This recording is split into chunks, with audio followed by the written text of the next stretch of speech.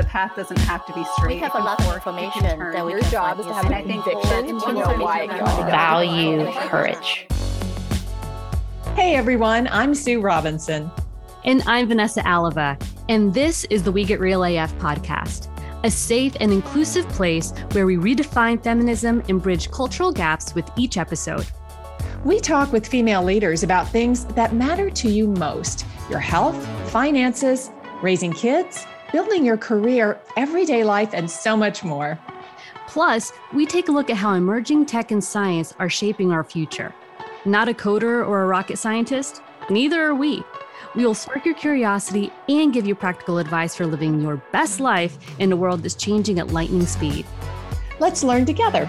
Join us every Tuesday for smart, real, and relatable conversations.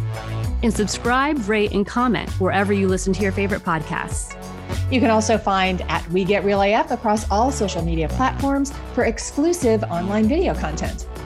So grab a coffee, set your intentions, and let's dive in. Welcome to Tech Talk. And here's what's going on in the world of tech and science.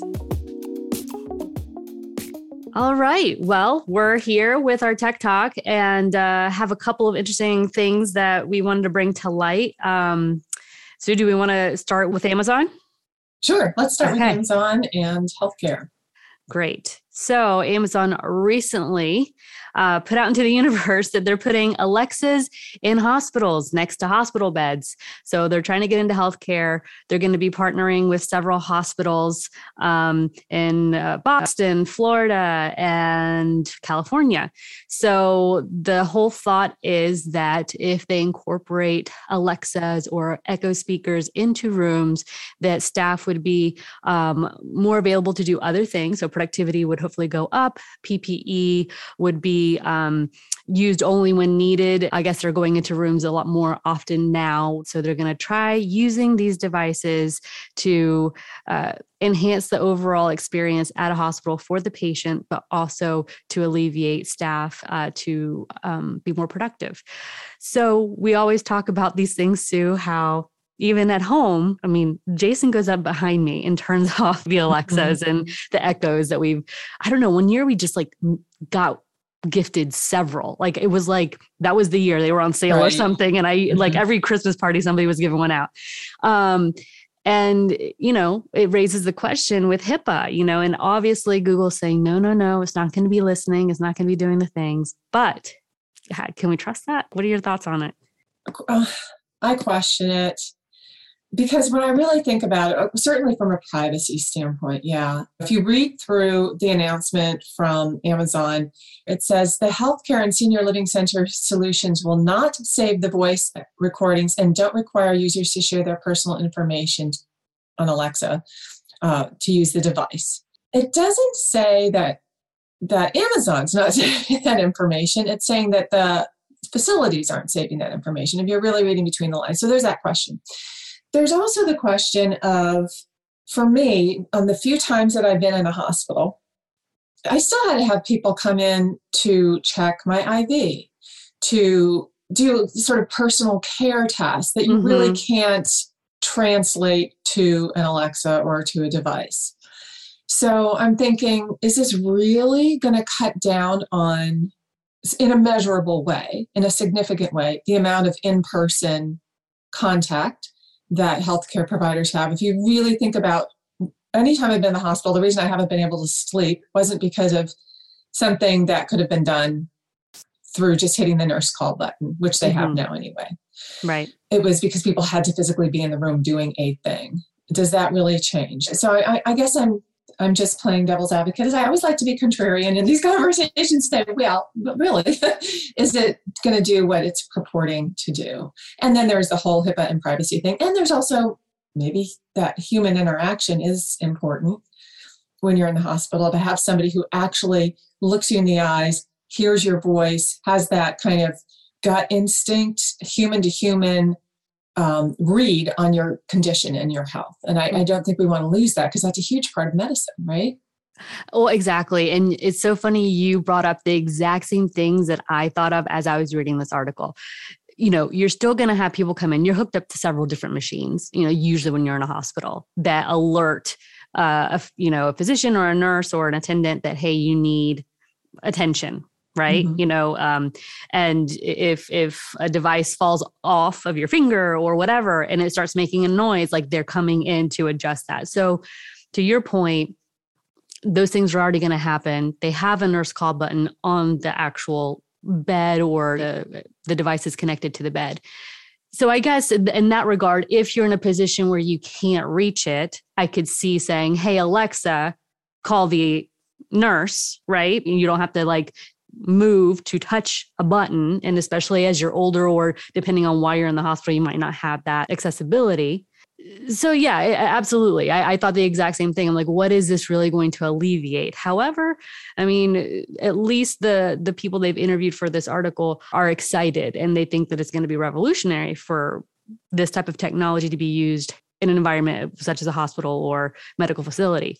But I'm with you. There's things about it that I'm like, I don't know, it's borderline. And then at the end of the day, most of it is privacy. And how can you tell this device, interviews we've had with professionals and subject matter experts is like, you have to go in and physically turn off potentially that it's not listening. But then if it's not listening, how is it going to alert anybody, right? Exactly. So it has to listen somehow. It has to listen. And is it going to, I know it says it's not going to record the conversation, but that's just weird to me, because usually it keeps it recorded for a certain amount of time, even if it's finite. And then what does it matter if it doesn't need your personal information in order for it to work? I mean, that's how Alexa works anyway. You don't have to say, hey, Alexa, it's Vanessa.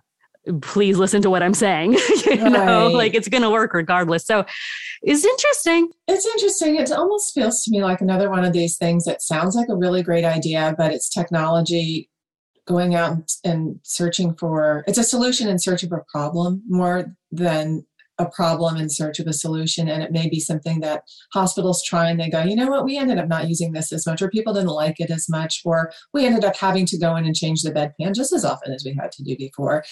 And meanwhile, we've exposed people to, and hospitals to another layer of HIPAA potential liability. And so it may be a flash in the pan, in the proverbial pan. Right.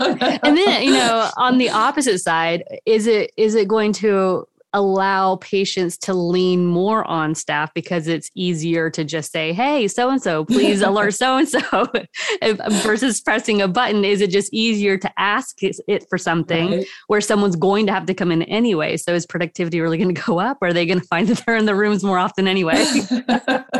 To be determined. All righty. Well, we've talked Amazon. Let's move on to Google. Sounds good. Google recently has given minors some additional control over their digital footprint. They are allowing kids under age 18 to flag the URLs of images of themselves that they do not want to have on the internet. You do this, and it can also be done by the parent or guardian of anybody under age 18. So say there's an image of somebody that they don't want on whatever website it's going to be. This does not allow you to take it down off that website, but it does allow you to remove the image from Google search results and the URLs associated with those. There is a form that you have to fill out. It's a rather extensive form. And, in theory, I think it's another great idea that a large tech company has to try to create some controls for minors. However, it's almost, again, like, I feel like these social media platforms and all the websites that kids' images could potentially be, it's like a sieve. And you maybe are trying to plug some of the holes in the sieve, but there's still a lot of holes in that sieve. So again, it's a form that you go onto Google, you submit, you fill out a bunch of information, including why you want, what the image looks like, where the URLs are that you've seen it. You take screenshots of the image. It is reviewed by Google. I don't know how long that process takes, right? And then the amount of time that it takes for Google to react, review, and take it down. Where else has that image been captured and saved? Again, that's my sieve theory here. And it does not apply to CSAM material, which is child sexual abuse material. So that's a whole different reporting process. I think the spirit of it is great. I just wonder again about the efficacy. What do you think? I agreed. I think that we're trying to tackle these issues as best we can, but in the greater scheme of things, I mean, there's just a whole world of the internet, and we know digital twins exist everywhere. So it's like you're trying to put a Band-Aid here, but we need an overall better solution, and we're all just trying to figure out what that is.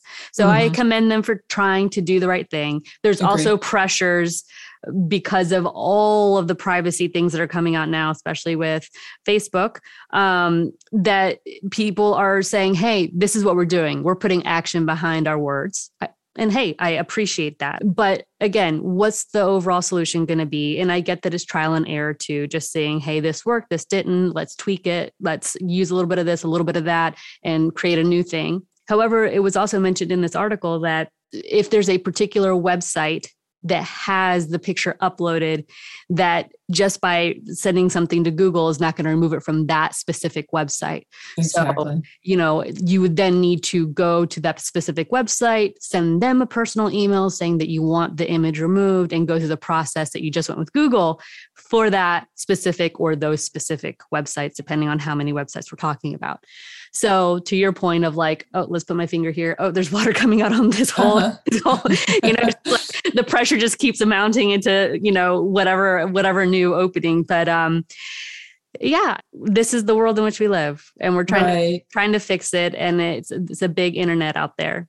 It sure is. And then there's the question too of, are kids going to want to take down images that they think are unflattering? Well, that's a different conversation too. Right. Versus images that really could lead to bullying, or again, this doesn't apply to sexual content. So kind of carving that piece out of it, but somebody at Google has to review all this stuff. Right. And are they going to either hear crickets because people are realizing what you and I are talking about, which is that, sure, I can take it down from Google, but I've still got to contact all the webmasters, and it's on Snapchat, and it's on Instagram, and it's on all these other places. Yeah, I don't know. Yeah, I know. Or if it's just an aesthetic thing, and somebody at Google has to go through and go, well, your nose doesn't look too big here. Really, this up. I just don't know. Yeah. Again, I applaud the spirit of it. I do, and I want to call that out because I think tech companies, I don't know how you address these things as a company, and just the fact that they're large tech doesn't mean that they have all the answers. They've created these platforms and these tools that we love and that kids love. And by the way, kids also lie about their age when they go onto platforms, and their friends maybe lie, and things get posted that say that they're over 18 when they're in fact under 18. So there's that whole element of it. I applaud the tech companies who are trying to sort this out, but I don't think this is a solution. It's a step, and we'll see if it leads to better steps down the road. Right. I almost feel that it should be a parent, at least 17 or younger. The 18-year-old can submit, their documentation. But if you're talking about 17 and younger, that it should be the parent saying, hey, I want this removed for whatever reason. And I am the parent or the guardian of this child.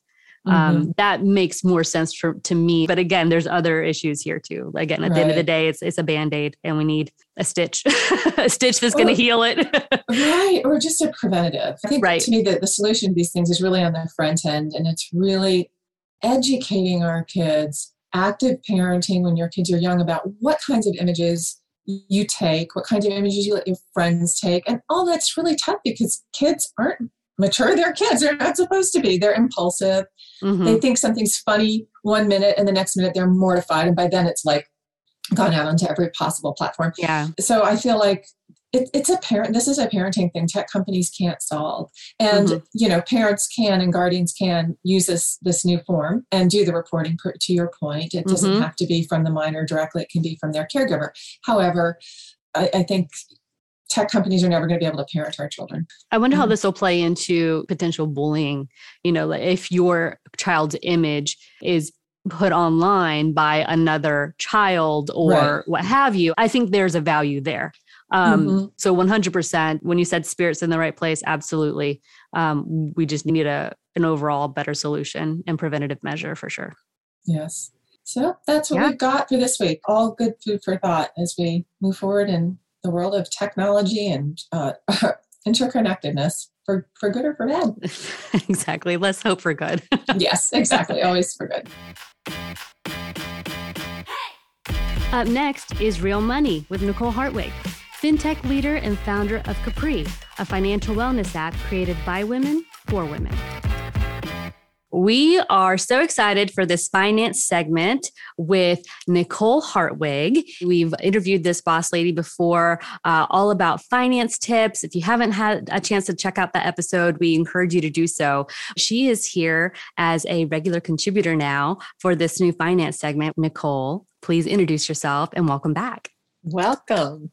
Hello, hello. Thank you for having me. It is wonderful to be back with you, folks. And thank you for inviting me. And yeah, I am the founder of Capri. We're a female-focused financial education company. And really, we're focused on both educating women on all things personal finance, but also untangling those really heavy money stories that we as women tend to carry around with us throughout our lives. So we do focus on financial education as a core tenet of what we do. And our product is available for all ages. Yay. And I love that your mission is like financial literacy. I don't think I had ever seen that phrase before, but I love it. So yes, check out Capri. And again, if you haven't already done so, check out that episode with Nicole Hartwig about finance and fintech and all the great things that Capri offers. However, we are here today because the holidays are upon us and we want to know what we should be doing to budget for the holidays. And I know you have a lot of great tips and advice, Nicole. So please tell us, what's the process? What should we be asking ourselves? Well, this is a fun topic because people tend to really feel that budgeting is a chore and it's like it holds you down and it holds you back. And I really like to reframe budgeting as it's just about looking at what's flowing in and what's flowing out in terms of money coming in and money coming out of your accounts. And just being intentional about those. That's really all that budgeting is. So what I like to talk about when I talk about budgeting in general is that remember that you get to decide what your budget looks like, right? You're in the driver's seat of what your budget looks like. It's not the Macy's Doorbuster deals. It's not the Cyber Monday coupons. It's you. You get to decide what your spending looks like during this time, what your savings looks like during this time. So I just want to say that as a blanket statement. It's really not about dollar amounts, and that's how we coach at Capri. It's really about how you relate to your money. So coming up on this season that can generally feel like a little triggering, a little stressful, it's a little overwhelming. Just remember that you're in the driver's seat. You have control. You get to decide what this time looks like for you. And really sitting down and planning in advance is the best way to do that. And I have lots of tips that I can share. Yeah, Nicole, we would love for you to share those because to your point, I think it does begin as November creeps up on us. And then from November on, I always feel like less and less in control. And so to me, there's like two pieces to this, right? There's the piece that you've touched on, which is keeping your head in that space that I get to make these decisions and kind of trying to deflect all the messaging that's coming at us from kids who have want lists, from advertising, all those different places. And then there's a piece of actually being really smart and really judicious with the budget that you do have. So where do we begin with all this? Help us get in the right headspace and then help us understand what we should do with our money. You're so right. And look, we are inundated all the time with messaging about what we should and shouldn't be doing. But especially during the holidays, it just gets absolutely crazy. One thing that I think about when I think about holiday budgeting is if you've ever heard of this sort of Buddhist practice of intentional eating, whereby you essentially sit with your food without distractions, right? You're not watching TV. You're not playing on your phone. You're not talking to other people. You're really, really, really focusing on what it is that you're eating. It really helps them not only digest better and sort of have less stress around eating, but it also can even help people lose weight. And I like to sort of translate that into budgeting and say, practice intentional budgeting. And that really means exactly what you're talking about, Sue, not letting the sort of noise that is happening around us, especially during the holidays, kind of infiltrate what's happening in our heads and in our planning around our budget, but really sitting down, especially ahead of time, and sit with what it is that you want to do. Pay attention to it, reflect on it, really think about it, jot it down, even journal about it. Just taking that time to sort of sit down and reflect without the noise of the commercials and the kids' Christmas lists and all the things going on around you, and just pay attention to what is it that I want this holiday season to feel like? What do I know my boundaries are? When I think about myself after the holidays have passed, what do I know is going to have felt good for me? And what do I know is going to have felt not so good for me? So it's really planning in advance, sitting down, being highly, highly intentional about your steps going forward. Oh, I love that so much, because there's always like, like the devil on the little angel on both shoulders. Okay. So I have the one that's like, you're going to have buyer's remorse if you do this. Or if I don't do it, then I have the opposite of that. And I haven't found a phrase for it quite yet, but it's like the opposite of buyer's remorse. Like, I should have gotten that. Why didn't I do it? Or I should have just spent the extra money, what have you. So being really intentional, being realistic with yourself about what you can afford, what you can't, and knowing that there's always other special occasions, leading, after the holidays that you can potentially save that extra whatever to go with whatever gift, to pair it with whatever gift. I'd love to also hear, what should we be doing? And I know that this kind of goes into earlier planning, but setting money aside, should you have a separate savings account for holiday or for purchases that, for gift giving? Absolutely. And I think that we tend to not think about these things ahead of time, but think about them as they're already happening. Totally. So such a great practice is to start setting aside money right after the holidays for that next round of holidays the next year. Now, it's okay if you haven't done that already. It's also okay if this is the first time you're ever thinking about planning in advance for gifts. I think that's something that as you get older, you start to realize that gifts and giving gifts, that's not a random isolated thing that happens, every once in a while. That's something that, especially in adulthood, it's a part of your budget.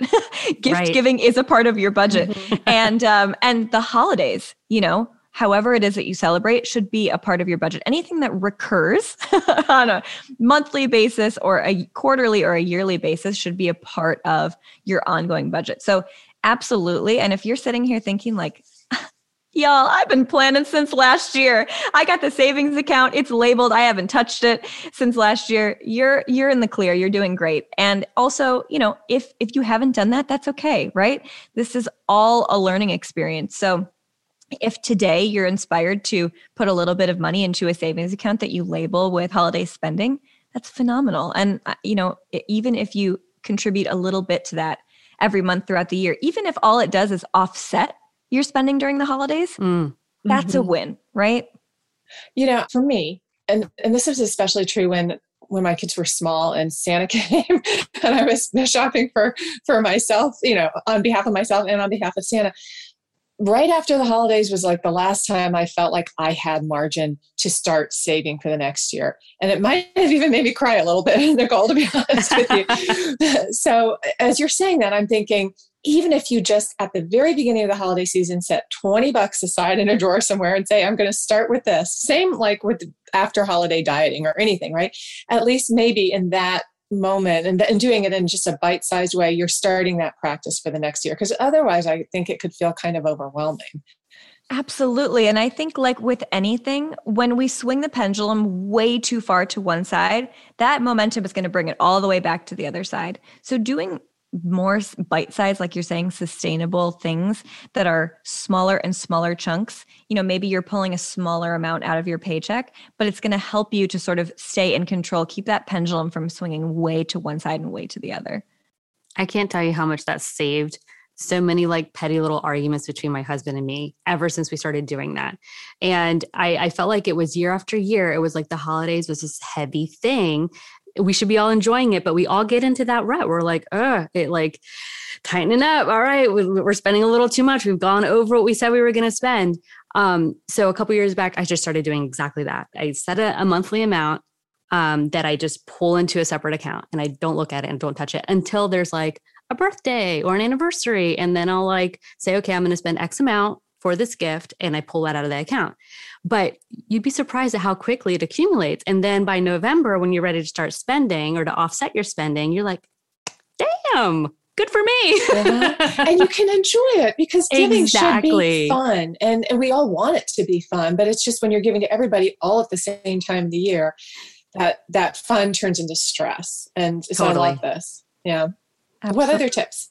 What I like to think about is as you're heading into the holidays, especially like right now, right before we're about to hit that peak time, we're running around like crazy, we're doing a lot of buying. I like to look at what my normal discretionary spending budget looks like, right? Normally month to month. What's my normal discretionary spending budget? And then I like to sit down and I'll give you some sort of questions to think about. I like to total up what I project I'm going to spend for the holiday season. And then I like to compare those because if you just go into the holidays blindly thinking, I'm fine, I'll spend what I normally spend every month. That probably isn't the case, right? You're probably going to get to the end and think, oh my gosh, I way overspent. I just blew through my discretionary budget. But if you prepare, overspending during the holidays doesn't really feel emotional, right? It doesn't really feel like overspending because you've prepared for it. Of course, you're going to spend more during the holidays than you are at other times of the year. So I like to really look at those two numbers, compare them, and then find what the difference is. And that way you can prepare for that. Okay, am I going to offset that by pulling from savings? Am I going to lean on a credit card for a month or two to offset that? Like, that's fine. That's okay. That happens. I like to ask myself, how many people am I buying gifts for this year? Literally list out the people that you're buying gifts for this year. That's, of course, it's going to be your spouse. Of course, it's going to be your kids, your family members, your friends. But is it also your coworkers?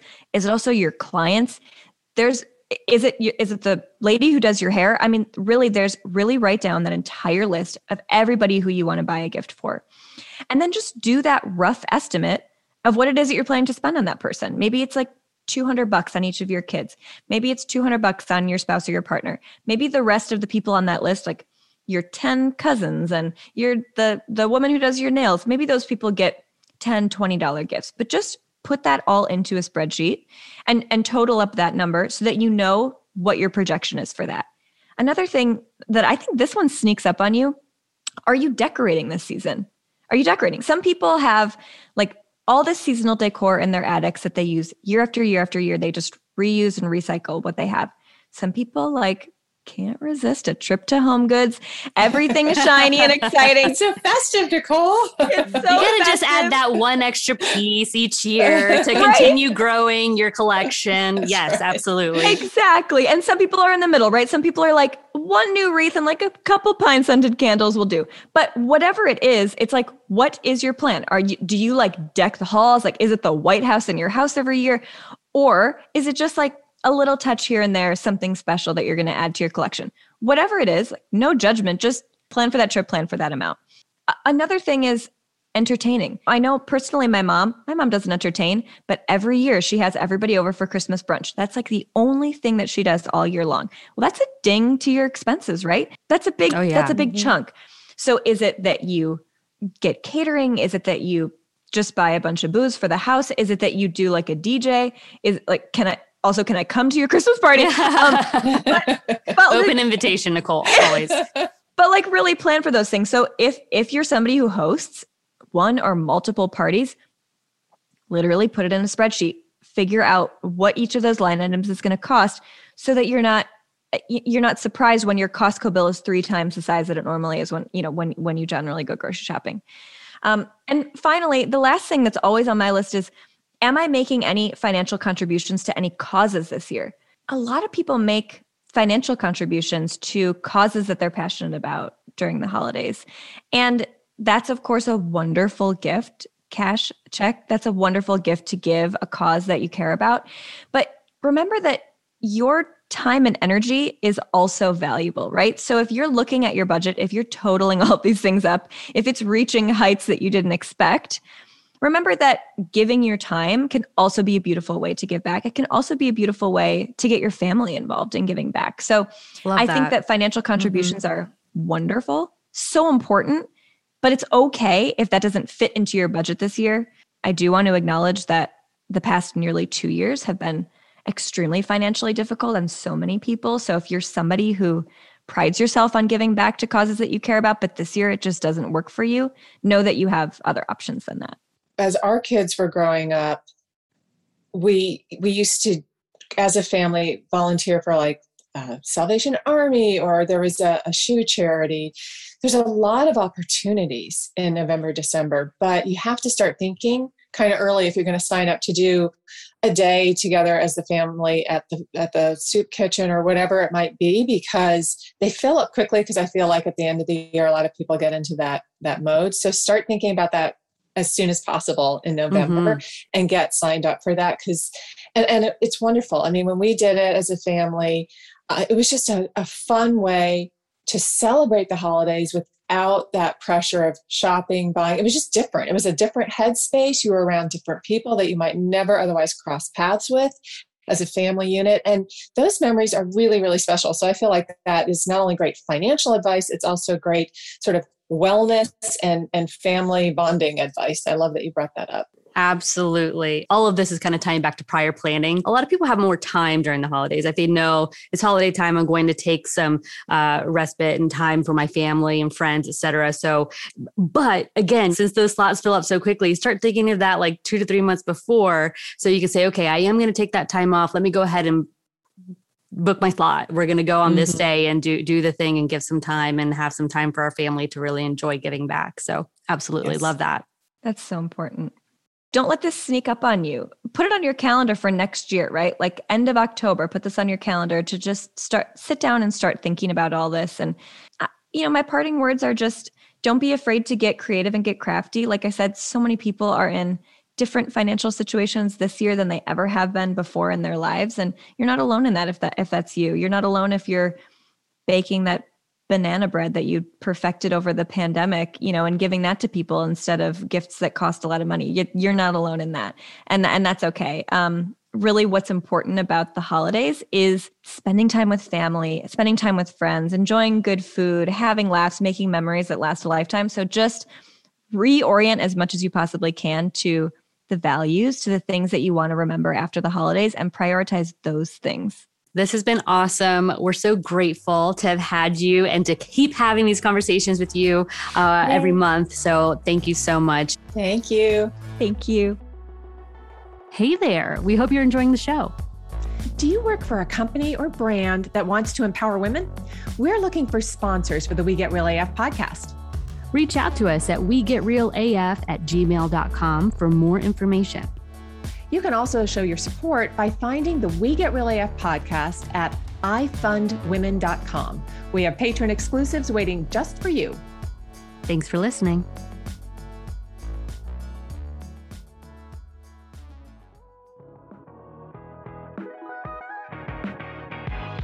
Moving on to Profesh Sesh with Elisa Walters, our professional recruiter and talent specialist, where we talk all things career development.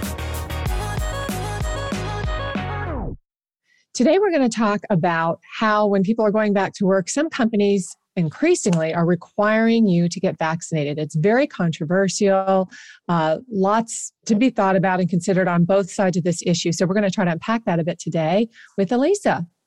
Yes, it is all we are hearing and reading about right now is this is a vaccine mandate. Back in September, the Biden administration had put forth a plan that would require that companies with 100 or more employees would have to mandate that everybody would have to be vaccinated, that there would be religious and medical exemptions from that, but that there would be a mandate for all employees to be vaccinated at companies with 100 or more employees. So we are seeing companies now rolling out that mandate. I work for a very large company, and our vaccine mandate was rolled out, I think, about 2 weeks ago. So it's interesting from a talent acquisition perspective how we're handling and navigating those conversations, because obviously you also have to be sensitive to HIPAA and things like that. So we are starting to see, just in my experience at my company, conversations that are happening with people who also are very pro-vaccine, but anti this vaccine mandate, and what that means going forward. And what does that mean for an employee if they straight up refuse it and they can't get a medical exemption and they can't get religious exemption? Well, a company can lay them off and fire them because they're going against workplace policy. And in a lot of states, if an employee is fired for not following the vaccine mandate, they may not qualify for unemployment benefits.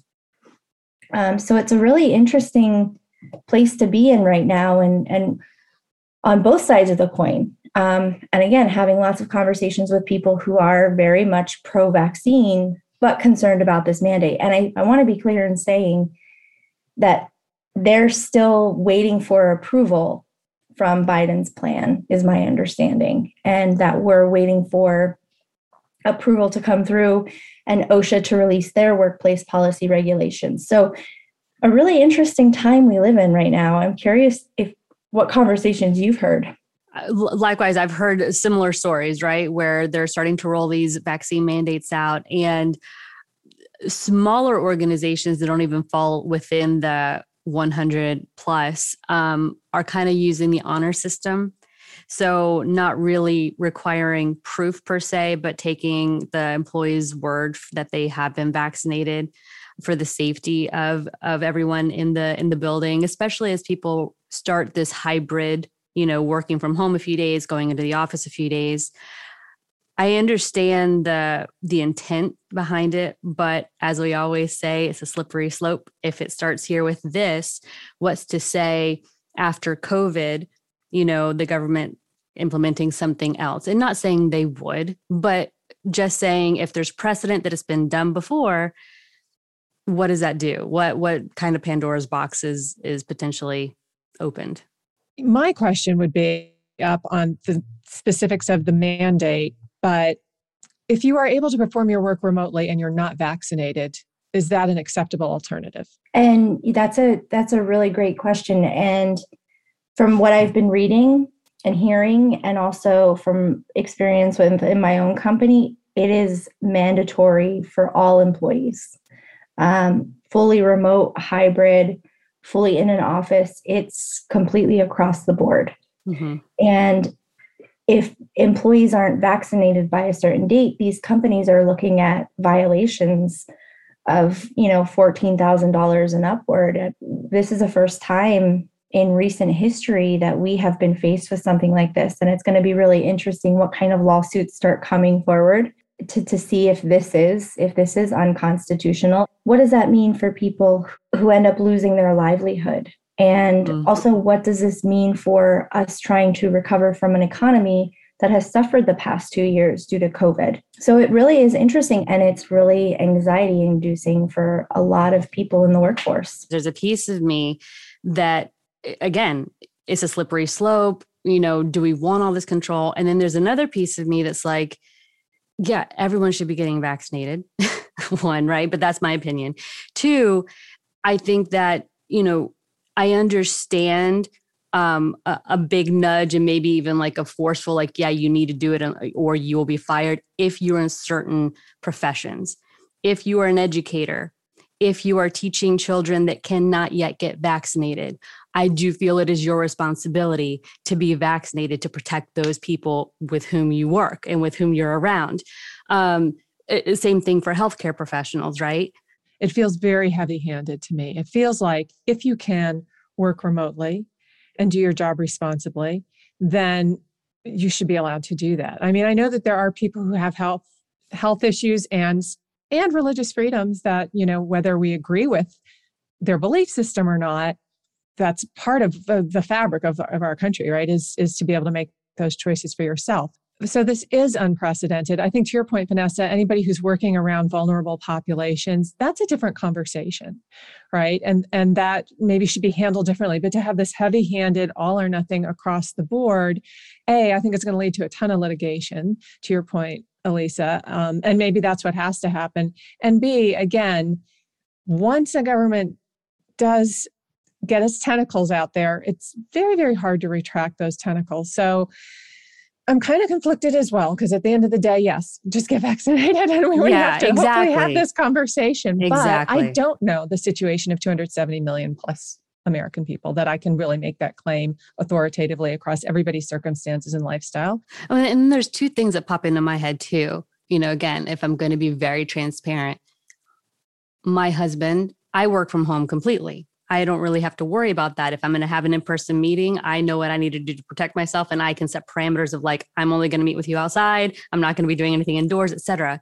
But when you're going into an office, all of those people that you're around, or even if it's a few people that you're around, you don't know what their families are doing. Okay. And you don't, again, he's going in and we have children. So I want everyone in his office to be vaccinated. Right. And I think that it should be mandated. Right. So it's very personal. So this is like, there are layers, like this onion is humongous. And then the other part of that point, Vanessa, too, is people who are going into an office, right? And they potentially are exposed and they take something home and they are vaccinated and they've had a breakthrough case or whatever the case might be. That also sets, from a company standpoint, that's liability too. And what on that side of the coin, what does this then perpetuate? And what does this, where does it leave that person who is susceptible or is immunocompromised, or has family members at home who want to be vaccinated but can't because they have a medical reason? So what does that mean? And where do we go from here? I am fully in support of the vaccine. It is interesting in having conversations with candidates and having to share, I will not directly come out and ask somebody, are you vaccinated? But I inform them of our mandate. And if you are going to continue to move forward in this process, I just want you to know that our company has rolled out a vaccine mandate. Are there any issues with that? Do you have any thoughts? And majority of people have been very, fully support it. So it is going to be interesting to see how all of this plays out and what this means for individual states, what this means for individual companies. And it's interesting too, coming at a time when so many people, when there's such upheaval in the job market for lots of reasons, right? Industries that were shut down during the pandemic, people who sheltered in their jobs for a while and are just like, I'm done, I'm not going back. There's so much transition going on in the job market in general, and companies are having a hard time finding people. People are having a hard time finding the right position. So, and this is just another layer of complexity on top of that. So I don't know. Yeah, absolutely. Well, and then like with the whole medical exemption or religious exemption, I don't know if it's true or not. I'm assuming that there are, doctors out there that may cross the line and give somebody a note just because, right? Mm-hmm. So there's that piece of it. So it maybe is not a true medical situation. And then on the religious side, how do you eat? What really? Like, how do you even determine that one? And then what if someone says, well, you know what, I've switched religions recently, how are you going to question that? So there's those ambiguities that are, a little less tangible. That how do you question it? That's, I think, where the lawsuits really lie, right? If this is a way to encourage everyone to get vaccinated by forcing a hand a little bit, like, I don't know, I feel like I'm more for it than against it. And again, just being vulnerable, but if that's going to protect the majority of the global population, or at least here national with our federal laws, again, more for it than against it. What about testing? I mean, is that going to be something that companies look at as well? Are they going to require, well, okay, if you're getting a medical exemption or religious exemption, or maybe it's just something you don't believe in, that a company will say, okay, well, then you will be required to be tested every week. Mm-hmm.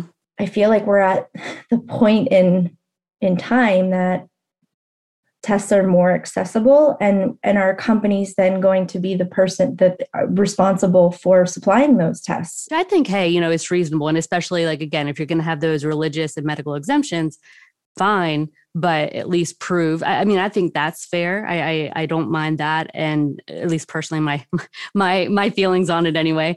And then as far as the company, I think it should be on the company to pay for those things because they're requiring it. So anytime a company requires something, I think that should be completely covered by the company. I think that the government should then in turn do something on taxes or what have you for the company to pay for those things, since it's a federal requirement, 100%. So it's hard. It's hard. But at the end of the day, we're seeing that there's more progress and positive that could come from these vaccines than negative. And we have to think about those the frontline workers, the doctors, the nurses, the technicians, the people who are working in these ICUs who have to continuously treat people who had an option. Mm-hmm. And then we have the discussion about boosters, right, coming up in the rearview mirror very, very quickly on us. And so that will probably also become a thing at some point. So yeah, I don't know how we get out of this, but if you are able to, get vaccinated. Yes, get the jab. All right, time for Anything Goes, where we talk just about anything.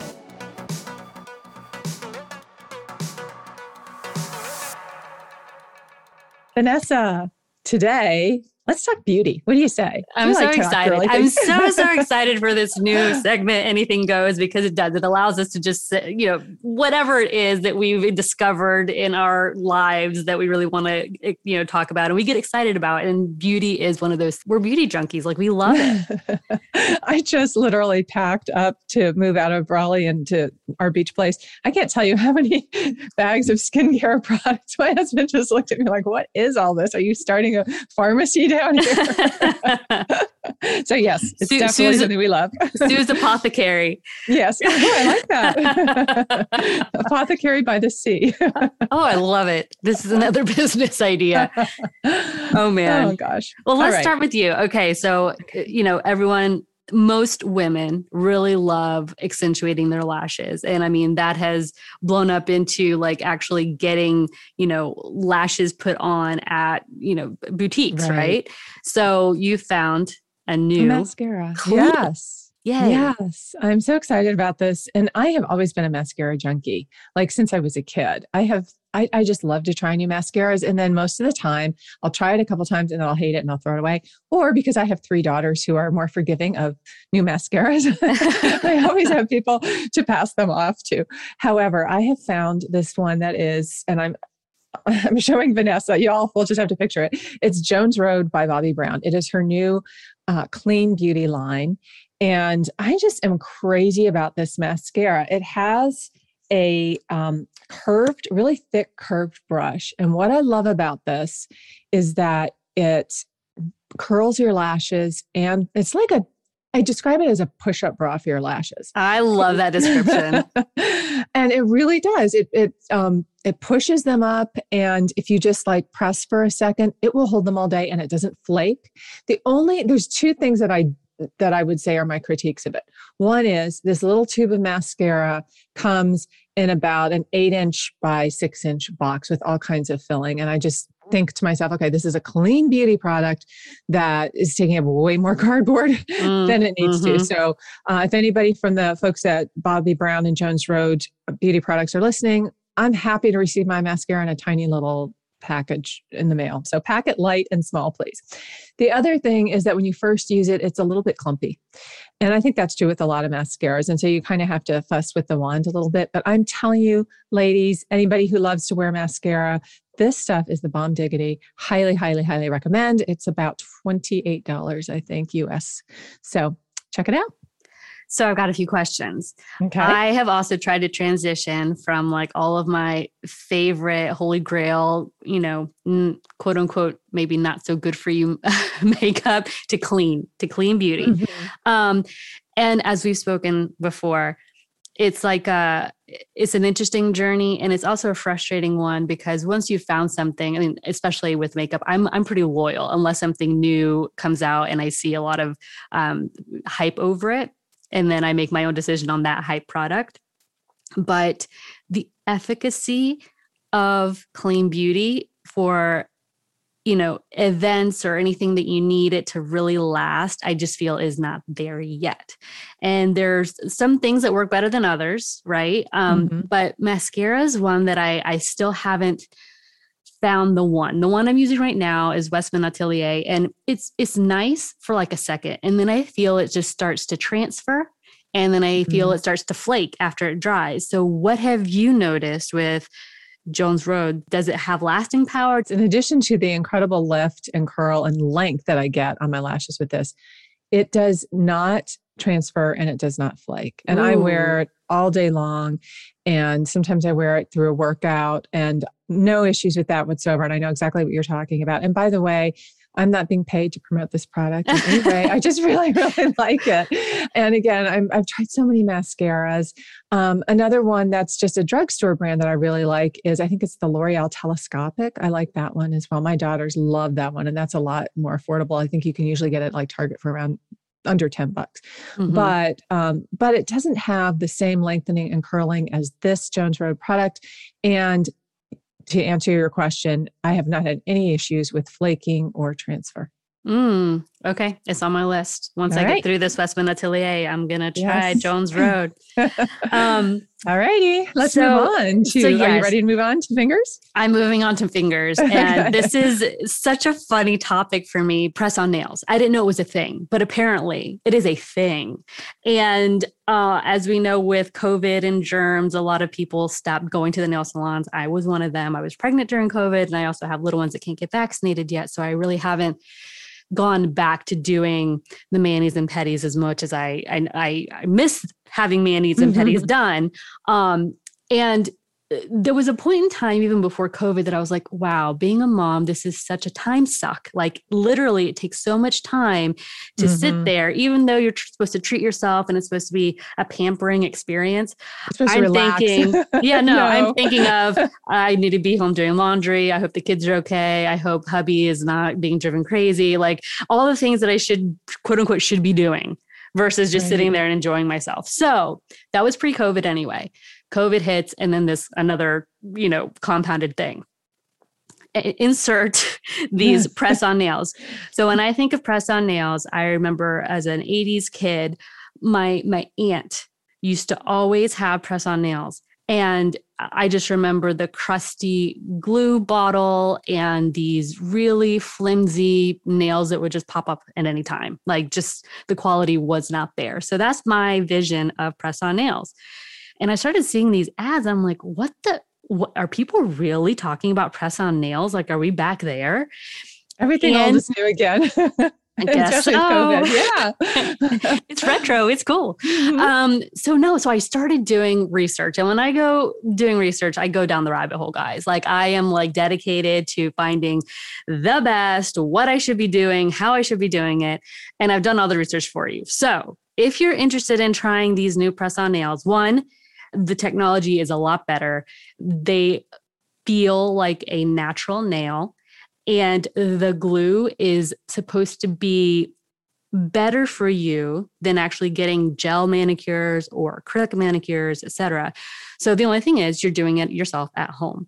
And what I found to be the best for me at this point in time are the Kiss Gel Fantasy Nails. They're fantastic.